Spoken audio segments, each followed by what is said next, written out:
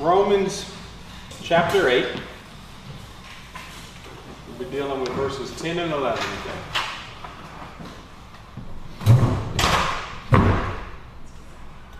It says, "And if Christ is in you, though the body is dead because of sin, yet the spirit is alive because of righteousness.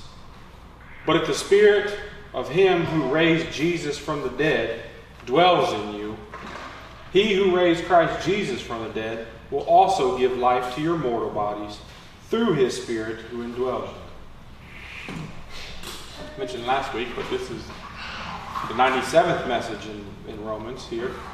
So we're closing in on that century mark. I didn't think we'd be this far by 100 messages, but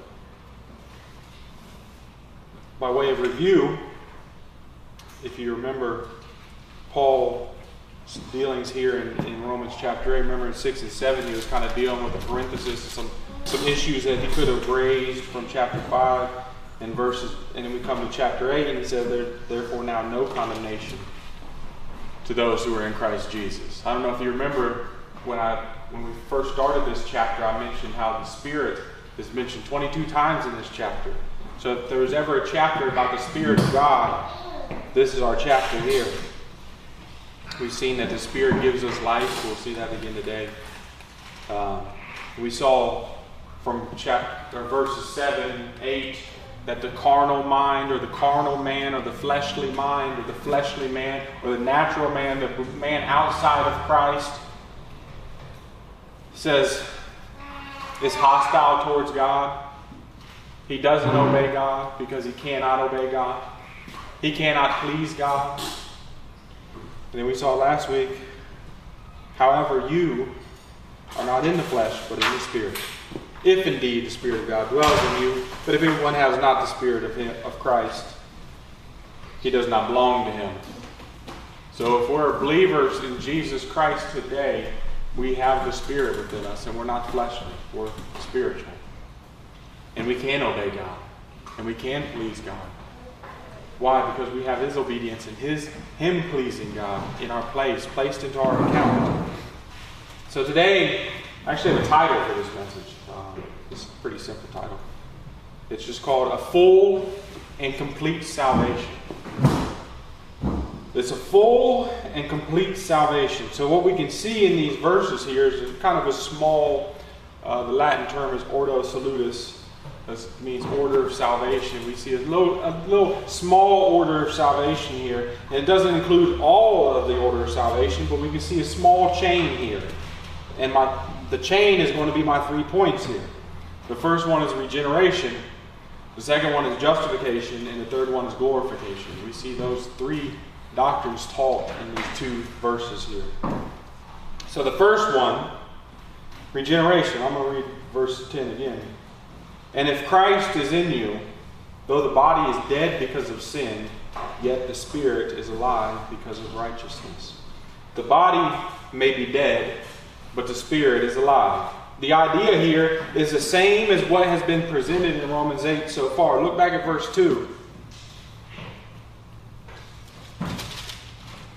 "For the law of the Spirit of life in Christ Jesus has set you free from the law of sin and death." It's a spirit of life. He is the Spirit of life.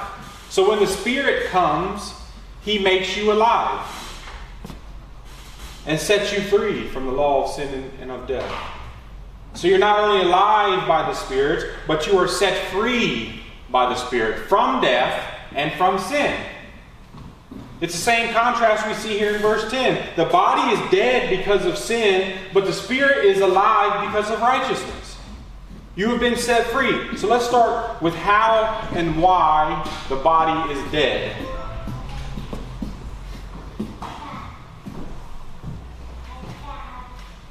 Why?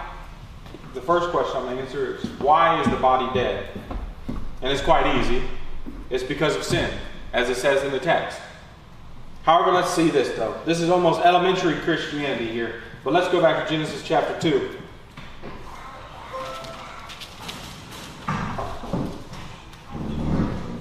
Genesis 2. In verse 16.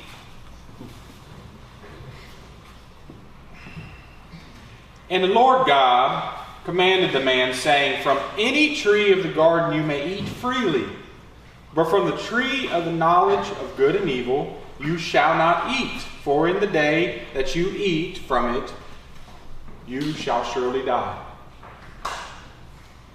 And then go over to chapter 3 and verse 1. Now the serpent was more crafty than any beast of the field which the Lord God had made. And he said to the woman, Indeed, has God said, You shall not eat from any tree of the garden? And the woman said to the serpent, From the fruit of the trees of the garden we may eat, but from the fruit of the tree which is in the middle of the garden, God has said, You shall not eat it or touch it, lest you die. And the serpent said to the woman, You surely shall not die. For God knows that in the day you eat from it, your eyes will be opened, and you will be like God, knowing good and evil. When the woman saw that the tree was good for food, and that it was a delight to the eyes, and the tree was desirable to make one wise, she took from its fruit and ate, and she gave also to her husband with her, and he ate. God said, You eat from this tree, you will die. Satan says, Did God really say that? Then the woman says, We can't even touch the tree. God never said that. He said, Don't eat from the tree. And then what did they do? They went ahead and ate from the tree anyways. And then what do you think is going to happen? Satan said you shouldn't die. God says you're going to die. They come and they eat from the tree, and then look down at verse 19. By the sweat of your face you shall eat bread, till you return to the ground, because from it you were taken, for you are dust, and to dust you shall return. That means to die. They ate of that tree, and they died. Adam and Eve aren't walking the earth anymore, right? They're dead. But we also know that this wasn't the only way that they died. They died physically, right? Because they ate of the tree, they ended up dying physically. But they also died spiritually as well. And it says in Ephesians chapter 2 and verse 1, it says, You hath he quickened or made alive who were dead in trespasses and sins. We, Christians, were dead in trespasses and sins. He has made us alive. Who? The Spirit. The Spirit of life. The Spirit is life. Mankind, because of sin, has died spiritually, and they will die physically. And we are dying physically. We must realize this. Every second that passes, we're dying. Every single second that passes, we're dying. And even the scientific community, the worldly scientific community will at least acknowledge this, right? That we're all dying. We're all headed down that way. The second law of thermodynamics, which we would like to claim that men made that up, but we didn't make that up. That came because of sin. All things tend towards chaos or towards death. That's us. Your cells die all day, every day. However, when you're young, you're producing more cells than are dying. And then you get to a certain age and that flips. Your body stops producing as many cells and you're still dying. Your body slows down and your cells are dying faster than they are produced. So we are all dying. So I preach as a dying man to dying men. This is because of sin now. Before Adam sinned, his cells didn't die. There was no death before sin. Therefore, these theories of evolution, or if you want to Christianize it and call it theistic evolution, that some like to hold to, they're not true. For that false teaching to be true, there had to be death before sin, and there was no death before sin. Death was a result of the fall. So we are dying. Our body is dead, as what Paul says. Listen to Matthew Henry on this. We cannot say, but that the body is dead. That's what he's quoting right here from Romans chapter 8, verse 10. We cannot say, but that the body is dead. It is a frail, mortal, dying body, and it will be dead shortly. It is a house of clay whose foundation is in the dust. The life purchased and promised does not immortalize the body in its present state. it is dead. That is, it is appointed to die. It is under a sentence of death. As we say, one that is condemned is a dead man. In the midst of life, we are in death. But our bodies, be our bodies ever so strong and healthful and handsome, they are as good as dead. And this is because of sin. It is sin that kills the body. That was Matthew Henry. I didn't add the word handsome in there. That's what Matthew Henry put in there. Our bodies are dead. We carry about death with us. Why? Because of sin. And I won't say it's not only because of Adam's sin, but it's because of our own sins too. Our own sins that we practiced. Your body is as good as dead. However,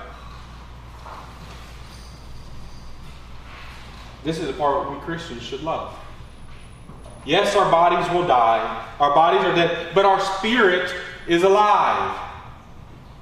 This is that doctrine of regeneration. See, the doctrine of regeneration, it couldn't be true if you were to claim Pelagianism, semi-Pelagianism, that this doctrine of original sin or total depravity isn't true. Then the doctrine of regeneration gets thrown out the window too. Because we need regeneration as dead people. Those that deny total depravity and original sin do so to their own peril. We need regeneration because we are dead. We need to be made alive spiritually, and only one can do this. You cannot do this to or for yourself. Just as the dead corpse cannot just get up out of the grave and put back on flesh and muscle and start walking around, the spiritually dead corpse needs someone outside of himself to make him alive before he can do anything. And that's where the Spirit comes in, right? This is where, like Jason prayed before service, prayed for the children. Why? Because as much as I could preach the gospel to them and try to live life rightly, it'll mean nothing if the Spirit does not breathe life into them. This is the Spirit's ministry. We dealt with it a couple weeks ago. Verse 2, it says He's the Spirit of life. He's the Spirit of life because He gives life. Remember in 2 Corinthians chapter 3, Paul says, the letter kills, but the Spirit makes alive. Our problems as humans isn't that we need to try Jesus. It's not that we have everything together. We just need to sprinkle a little bit of Jesus on there. It's not that we have this life almost nailed down, and if we just added Jesus to it, then we can have a fulfilled life, right? It's that we are dead, stinking wretches that hate God, love our sin, and will die in them. Unless the Spirit comes and gives life, gives us faith and repentance to believe upon Christ. And to look at our lives outside of Him as nothing but dung. Have we come to that conclusion? As much as we struggle and do everything in this world, that we look at all that and say, it's nothing but dung. I'm not made for here. This is what we need as humans. Not your best life now, but to die to yourself and be made alive in Christ. That's what the Spirit does. He makes your spirit alive. Though the body is dying, He makes your spirit alive. This actually reminds me of a picture. Turn up to 2 Corinthians chapter 5.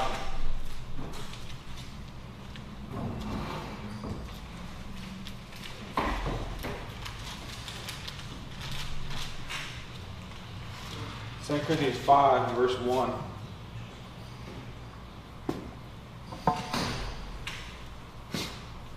For we know that if the earthly tent, which is our house, is torn down, we have a building from God, a house not made with hands, eternal in heavens. That earthly tent is this shell that we live in. This is our tent of our body. For indeed, in this house we groan, longing to be clothed with our dwelling from heaven, inasmuch as we, having put it on, shall not be found naked. For indeed, while we are in this tent, we groan, being burdened, because we do not want to be unclothed, but to be clothed, in order that what is mortal shall be swallowed up by life. Now He who prepares us for this very purpose is God, who gave to us the Spirit as a pledge. Therefore, being always of good courage, and knowing that while we are at home in the body, we are absent from the Lord. For we walk by faith, not by sight. We are of good courage, I say, and prefer rather to be absent from the body and to be home with the Lord. Do we speak like that? Therefore, being always of good courage. Do we prefer rather to be absent from the body and be home with the Lord? Now, this section right here is only true of you if the Spirit has made you alive. It's not absent from the body, present from the Lord, and be of good courage if you're not made alive. If the Spirit has regenerated you, when you are absent from this body, which is mortal and dying, you will be at home with the Lord. This is what Christianity is about, right? This is what this is about, right? Is that one day I won't be here anymore. That when I leave this body, when I leave this tent, I have a home with God. It's not all about this just theological knowledge, right?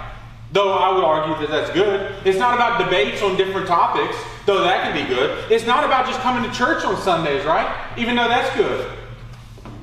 It's about the fact that I was spiritually dead. And the Spirit has made me alive in Christ. And when on that day I'm finally absent from this body, I will be present with the Lord. And I can have complete confidence in this fact. Complete confidence. Amen. Let's move on here. Look back at Romans chapter 8. I'll read those two verses again. And if Christ is in you, though the body is dead because of sin, yet the Spirit is alive because of righteousness. My second point, that first point is regeneration. Second point is justification. You're like, Jeremy, it's not there. It's not in the text. How do you get it from... Why do you have a point that's not in the text? It's there. It's clear too. It's because of righteousness. That's what it says. That's the word there. The word is dikaiosune. It means justification or righteousness. Remember way back in teaching on justification, I think it was way back in chapter 1, I mentioned that those words are almost interchangeable. Justification and righteousness, they're almost interchangeable. This is what I mean. Your body is dead, but your spirit is alive through righteousness or justification. Now, how can they be the same? Well, they're not exactly the same, but they are tied together in this sense. There's no justification without righteousness. There's no righteousness without justification. If you're justified, you're righteous. If you're righteous, you're justified. They're inseparable. But let's dig a little bit deeper here. When we think of the term justification, I think our mind should go to a courtroom. That's where the term's used most of the Justice Department, right? Or they're laying out justice in our earthly realm. Justification. We go to that courtroom. It's a legal term, justification is. If you're being accused of a crime and the court finds you innocent, it's that you were justified. Justice has been served. You didn't do the crime. You're innocent, right? You're justified. Justice has been served. Why? Because it was found that you didn't commit the crime. However, in the courtroom of God, we have all sinned and come short of the glory of God. We all, like sheep, have gone astray. We all have broken His laws. So how can we be justified in His courtroom? I could care less if I'm justified in this courtroom, if I'm justified in His courtroom, but how can I be justified in His courtroom because I've broken His laws? I am guilty. I can't just say I'm innocent, God. I didn't know. Yes, you knew, and you stand guilty before God in His courtroom. How can I be justified in His courtroom? I'm glad you asked that. This is through the person and work of Christ. Christ the God-man, came down from heaven and took on flesh. And he took it on for a reason. He was born of a woman for a reason, by a virgin for a reason. It wasn't just to be born. It was to come down and keep the law. To do the law, to obey the law, to fulfill the law. This was the reason he was born. That's the reason for Christmas. We all like to celebrate Christmas, right? Some of us might not. But we don't celebrate it because of a birth. We celebrate it because that birth was for a reason. And it was to fulfill the law, to obey the law perfectly and completely. And if we miss that, we miss the whole thing. This is where the world has Christmas wrong, right? He was born of a virgin to live a life of obedience to the law. But why? Why would he be born just to obey the law? I mean, did God need to prove that he could obey the law? Or maybe it was to give us an example, right? You know, people say that often. Christ lived to give us an example. No, he didn't. You know, what would Jesus do thing? You can't do everything Jesus did. And if you did it, it'd be sin to come in here and start flipping tables and whipping people. Unless it's your children.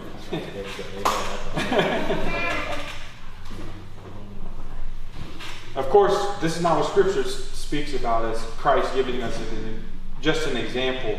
Jesus said to John the Baptist at his baptism that he came to fulfill all righteousness. Which means he came to fulfill the law. See, our problem is we have no righteousness. And we need perfect righteousness. Jesus came to provide that for his people. It wasn't as an example. It was as a substitute. He fulfilled righteousness, or we can say that he fulfilled the law, and by doing so, he has a perfect righteousness as a man. We must not forget that. So when he walked to that Roman cross, it wasn't just that he was innocent. It wasn't like I never did those crimes. Because I'm sure the Romans crucified many innocent people. It was that he was perfectly righteous. It wasn't just that I did not do this, but it's that I have a perfect righteousness and you're nailing me to a cross. None of us could have said that. If back in those days, if you lived under that Roman rule and Rome came to your door and said, we have heard that you stole from this person and you will be crucified today. But you didn't do it. You still didn't have perfect righteousness. He had perfect righteousness and was nailed to that cross. They crucified Jesus, who not only committed no crimes, but had perfect righteousness. So his death wasn't for his crimes. It was for yours, elect of God. We not only had no righteousness, but we had lives full of sin that deserved death. So even if the Romans did accidentally mess up and crucify us for something that we didn't do, we still deserve to be crucified. He did not. And yet he went there with full, perfect righteousness. And we have none. He died our death that we deserved. He fulfilled righteousness, then became sin for us who knew no sin, that we might become the righteousness of God in him, right? This is what's called the great exchange. Your sins are placed on him, and his righteousness is given to you. Then he rose from the grave, and as it says in Romans chapter 4, we already dealt with it, but it was for our justification. Are you seeing this? There's no salvation outside of this. You have no salvation outside of this. The Spirit doesn't make people alive apart from this. It's through righteousness that you have been made alive. Not your righteousness neither. Titus 3:5 says, not by works of righteousness which we have done, but according to his mercy he saved us, by the washing of regeneration and renewal of the Holy Ghost, which he shed on us abundantly in Christ Jesus. Isaiah 64:6 tells us that even our righteousness is as filthy rags. We had no righteousness, and all of our sin is placed upon him, and he had a perfect righteousness, did not deserve to die at death, and all he paid for those sins and gave us all his righteousness. And then he ascended to the right hand of the Father, where he sits down victorious over sin and death. It's through this work that you have been made alive. Don't be confused, brethren. If one claims to be made alive and rejects this work, they are still dead in their sins. There is no life for those outside of Christ who don't believe upon the person and work of Christ. And this is how you have righteousness, perfect righteousness and justification. You stand in the courtroom of God now as not just innocent, but with a full and complete righteousness. It's not that you just stand in God's courtroom like, no, I'm not guilty of those crimes. You walk into that courtroom holy and just and righteous now because of what he did. Jesus didn't come down to give us an example, but to rescue us from death and give us life and life more abundant. Which leads me to my last point here. To take us to glory. Right? Go back here to Romans 8.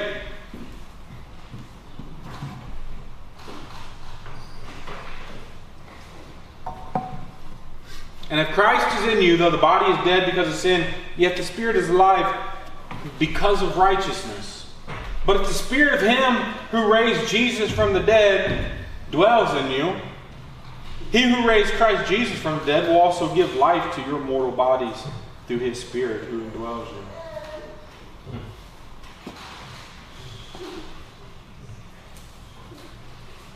This is not all we have, right?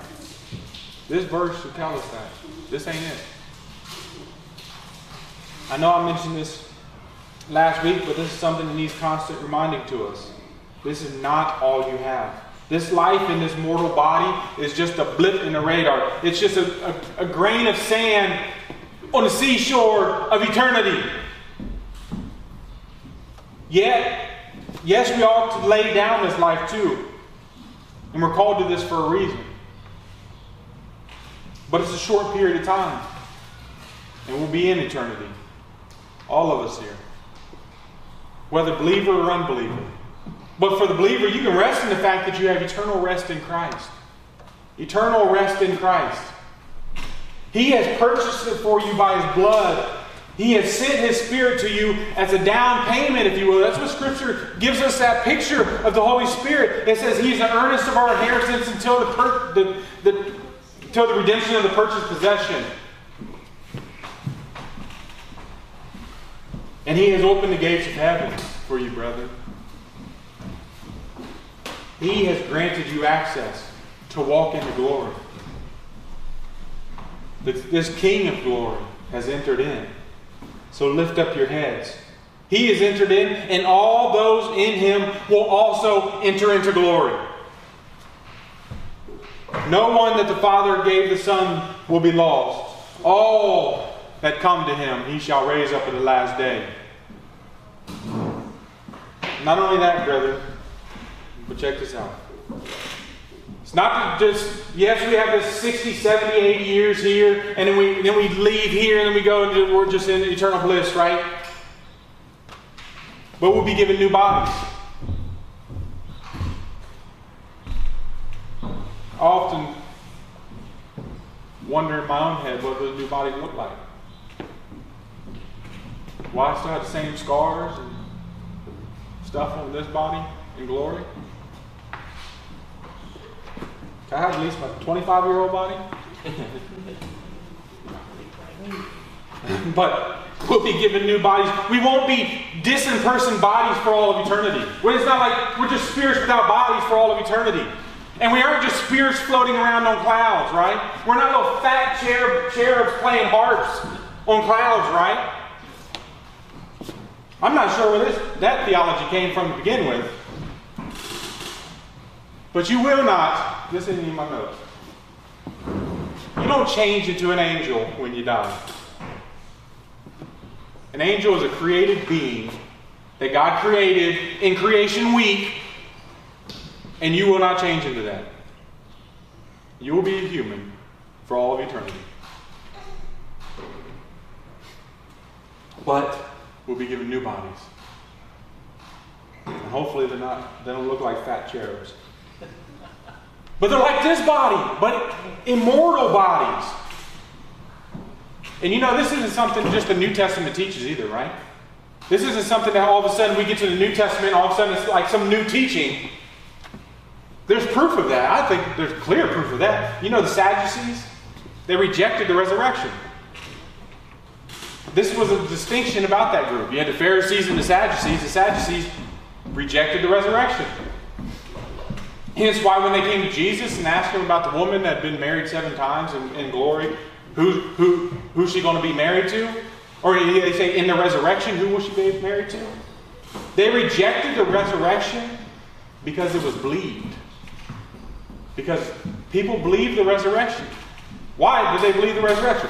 Because it was in the Old Testament. Turn with me to Job. Chapter 19.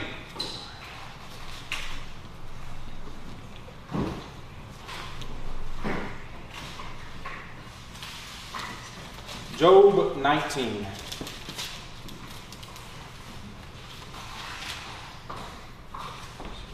Verse 25. It's some of my favorite verses right here. Job 19:25.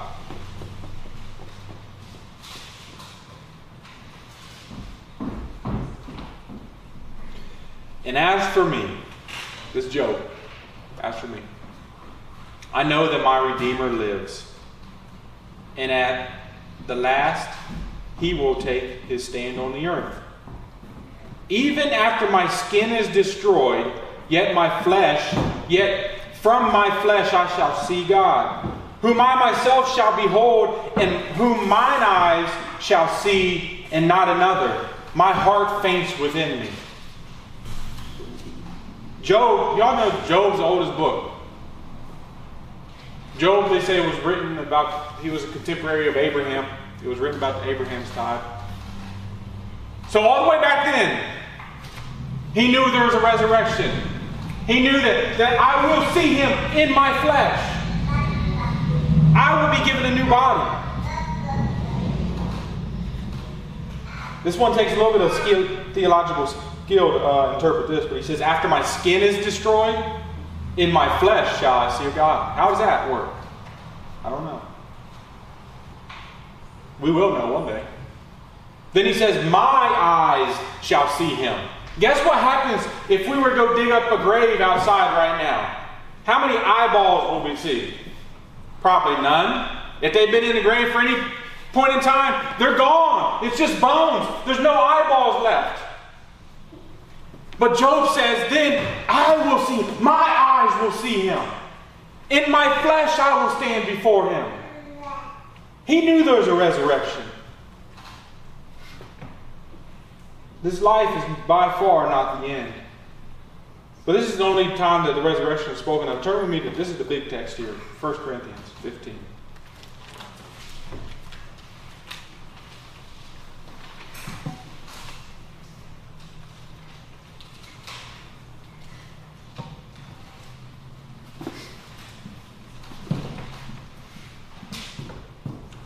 Now Paul declares the gospel, declares the resurrection of Jesus Christ, declares that he was seen of over 500 brethren after his resurrection, proves that without the resurrection there is no gospel,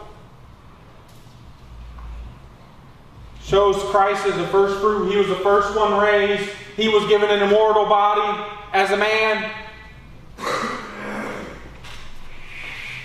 And he uses that to show us in verse 50.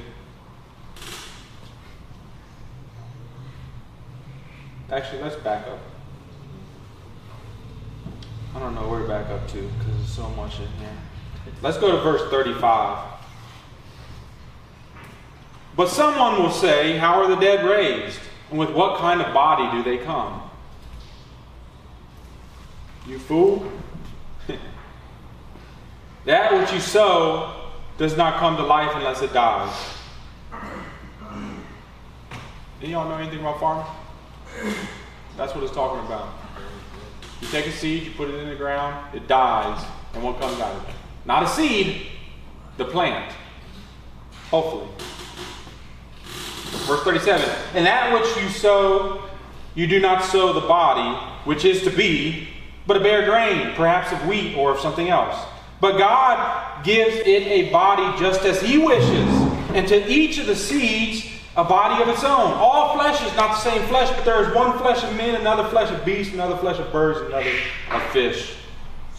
There are also heavenly bodies and earthly bodies, but the glory of the heavenly is one, and the glory of the earthly is another. There is one glory of the sun, and another glory of the moon, another glory of the stars. For star differs from star in glory. So also is the resurrection of the dead. It is sown a perishable body. It is raised an imperishable body. It is sown in dishonor, it is raised in glory. It is sown in weakness, it is raised in power. It is sown a natural body, it is raised a spiritual body. If there is a natural body, there is also a spiritual body. For as it also is it written, the first man, Adam, became a living soul. The last Adam became a life-giving spirit. However, the spiritual is not first, but the natural, then the spiritual. The first man is from the earth, earthy. The second man is from heaven. As is the earthy, so also are those who are earthy.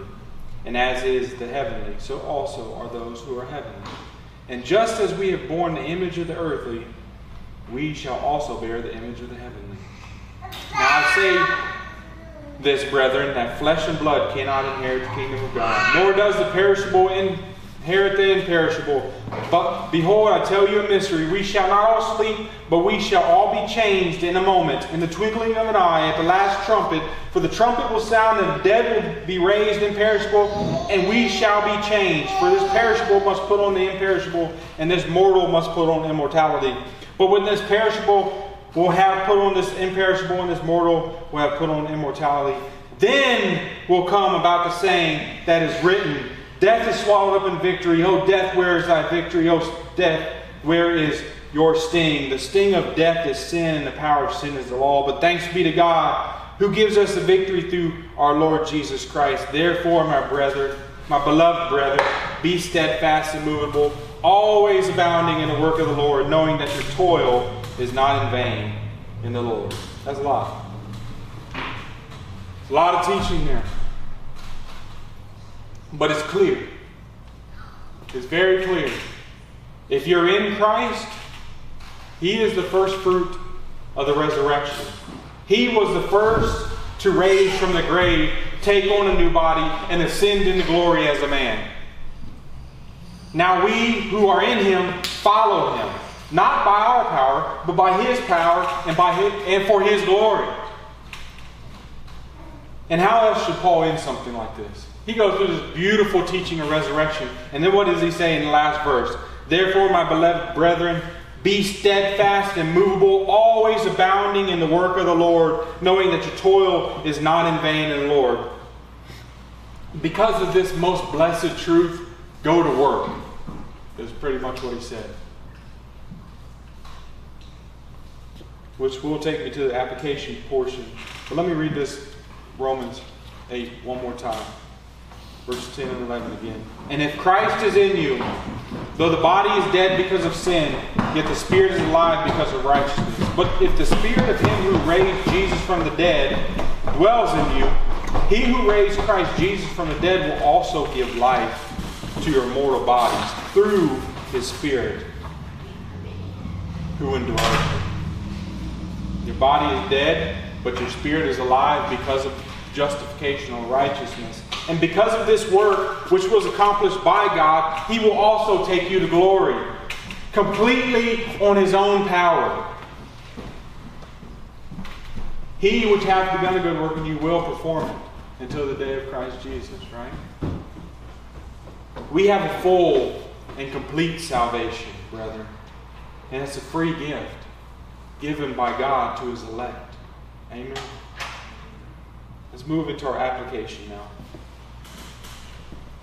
A call to faith and repentance first to the unbeliever, as always, to the person in here that doesn't know Christ. Maybe the person in here that's giving lip service. They had the tares with the wheat, right?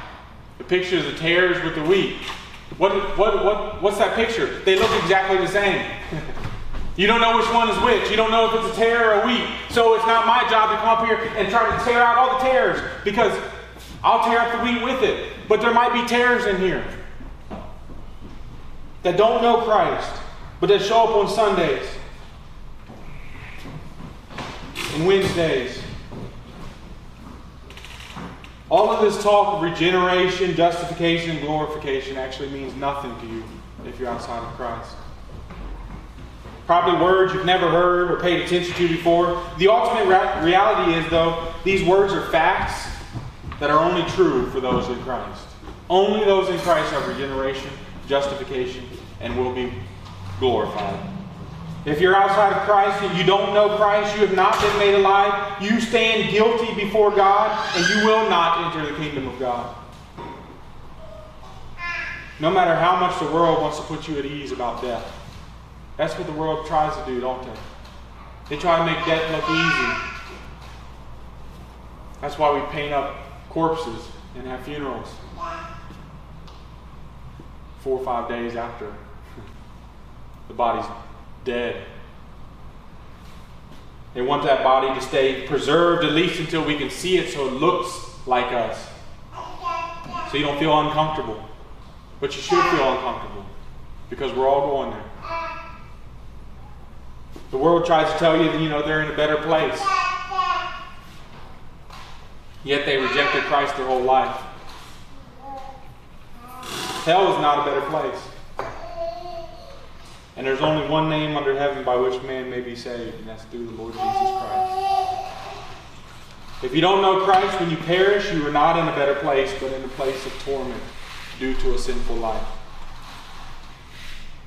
But Pastor, my life isn't that sinful. Your whole life is sinful if you're outside of Christ. The mind set on the flesh is hostile towards God and cannot obey God and cannot please God. Even one sin is enough to damn someone to hell forever. One sin. Why? Because one sin is one infinite law that is broken against an infinite God. Therefore, the punishment is infinite.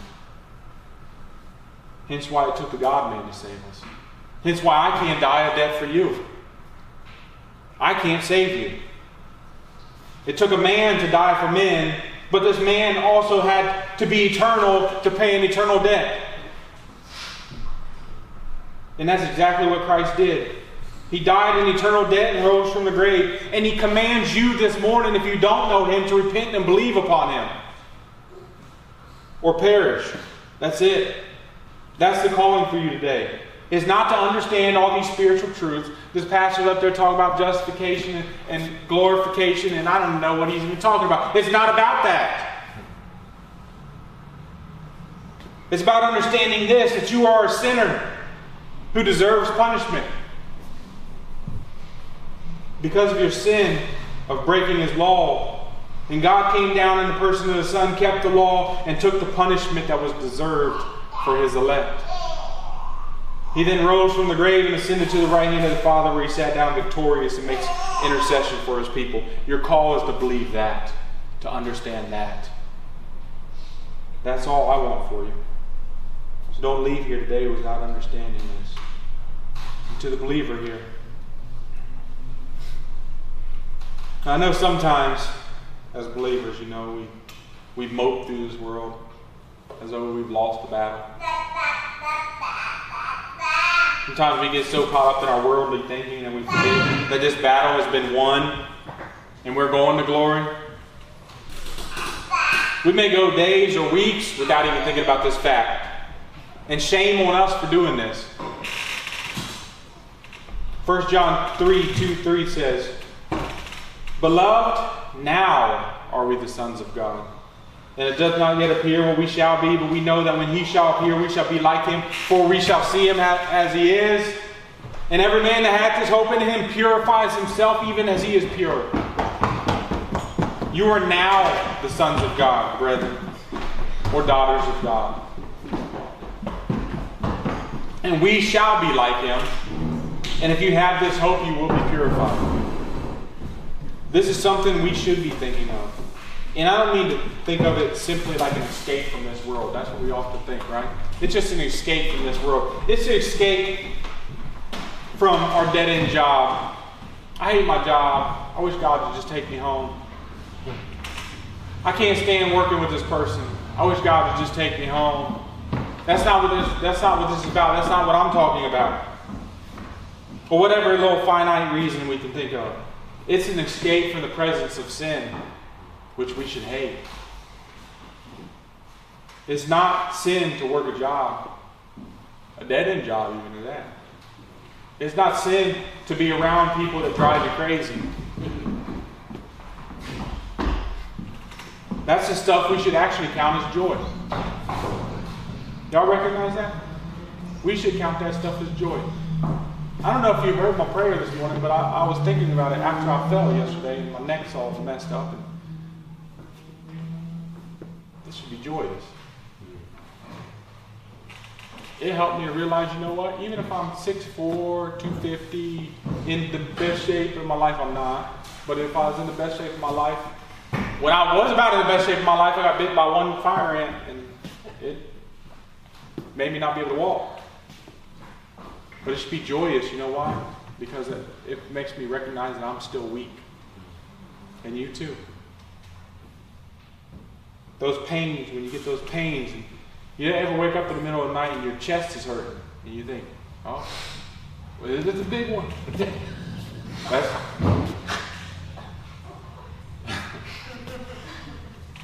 You have that though. And you're like, I'm going home. It should remind us that we don't keep these hearts beating.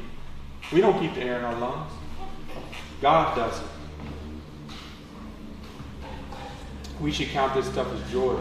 For the trying of our faith works patience. But our minds should be set on things eternal. Anything that we're going through physically should set our minds on things eternal. Not simply leaving here, but on fighting sin here. On advancing God's kingdom while we're here. Glory should be on our minds. When I say glory, I mean heaven. I mean eternity.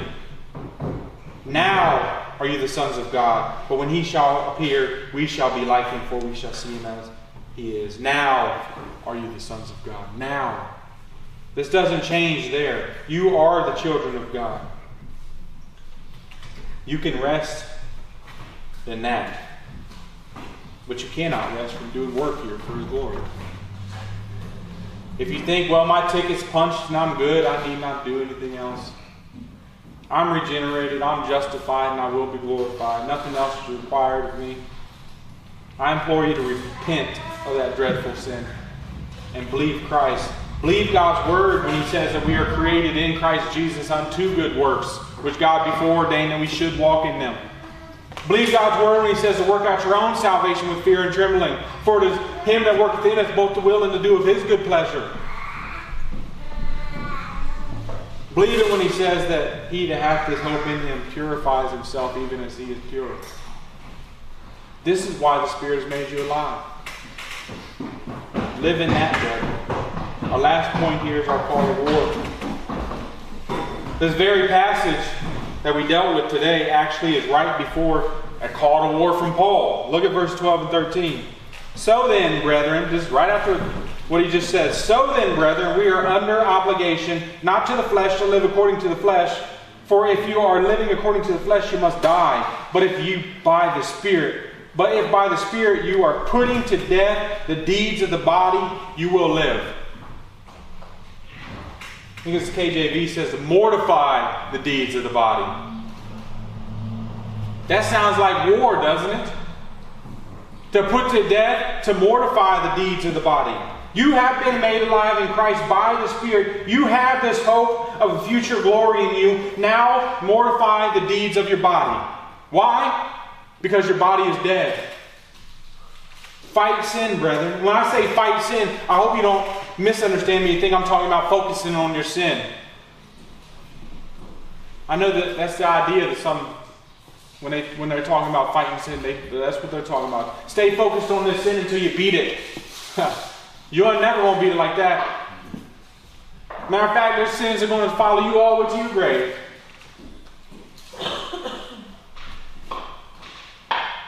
It's not a gazing upon your sin or yourself.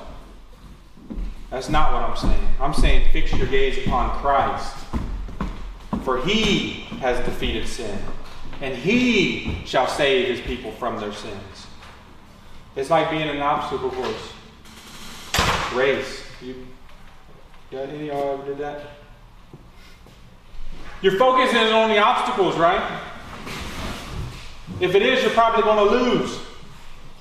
If before the race you see this giant hill, you're like, I ain't going to be able to climb that hill. You see that deep water, you're like, I don't know if I can swim through that. You see that thick mud, and you're like, that's too thick, I ain't going to be able to make it. Sometimes they put those big old tires out there, you got to flip that big old tire. I can't flip that tire. Focused on the obstacles. However, if your focus is on the finish line, what am I getting at the end of this? You will go through those. Quit looking at the obstacles and go to the finish line. Keep your gaze fixed upon the finish line. And our Christian walk is actually similar to this. Focused on Christ, who is the author and finisher of our faith. This is actually the exact picture that the writer of Hebrews gives us in verses 1 and 2 of chapter 12. He says, wherefore, seeing we also are compassed about with so great a cloud of witnesses, let us lay aside every weight and the sin which does so easily beset us, and let us run with patience the race that is set before us. And it doesn't stop there. Looking unto Jesus, the author and finisher of our faith, who for the joy that was set before Him endured the cross, despising the shame, and has sat down at the right hand of the throne of God. This is how we go to war. It's not focusing so much on the battles, but focusing on the one who won those battles for us already. Keep your gaze fixed upon Christ. That's our real battle here, right? With all the cares of the world, to keep your eyes fixed upon the King of glory.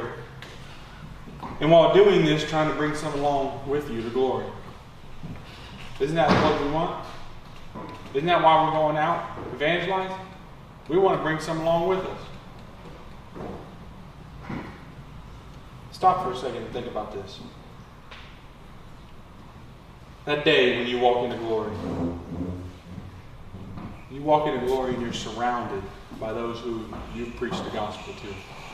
And the Lord used it to save that person. Can you imagine that? You get there, you're walking in the gates, and all of a sudden you're greeted by a whole bunch of people that you may not even know that they heard the gospel when you were preaching it. But God used it to save that person.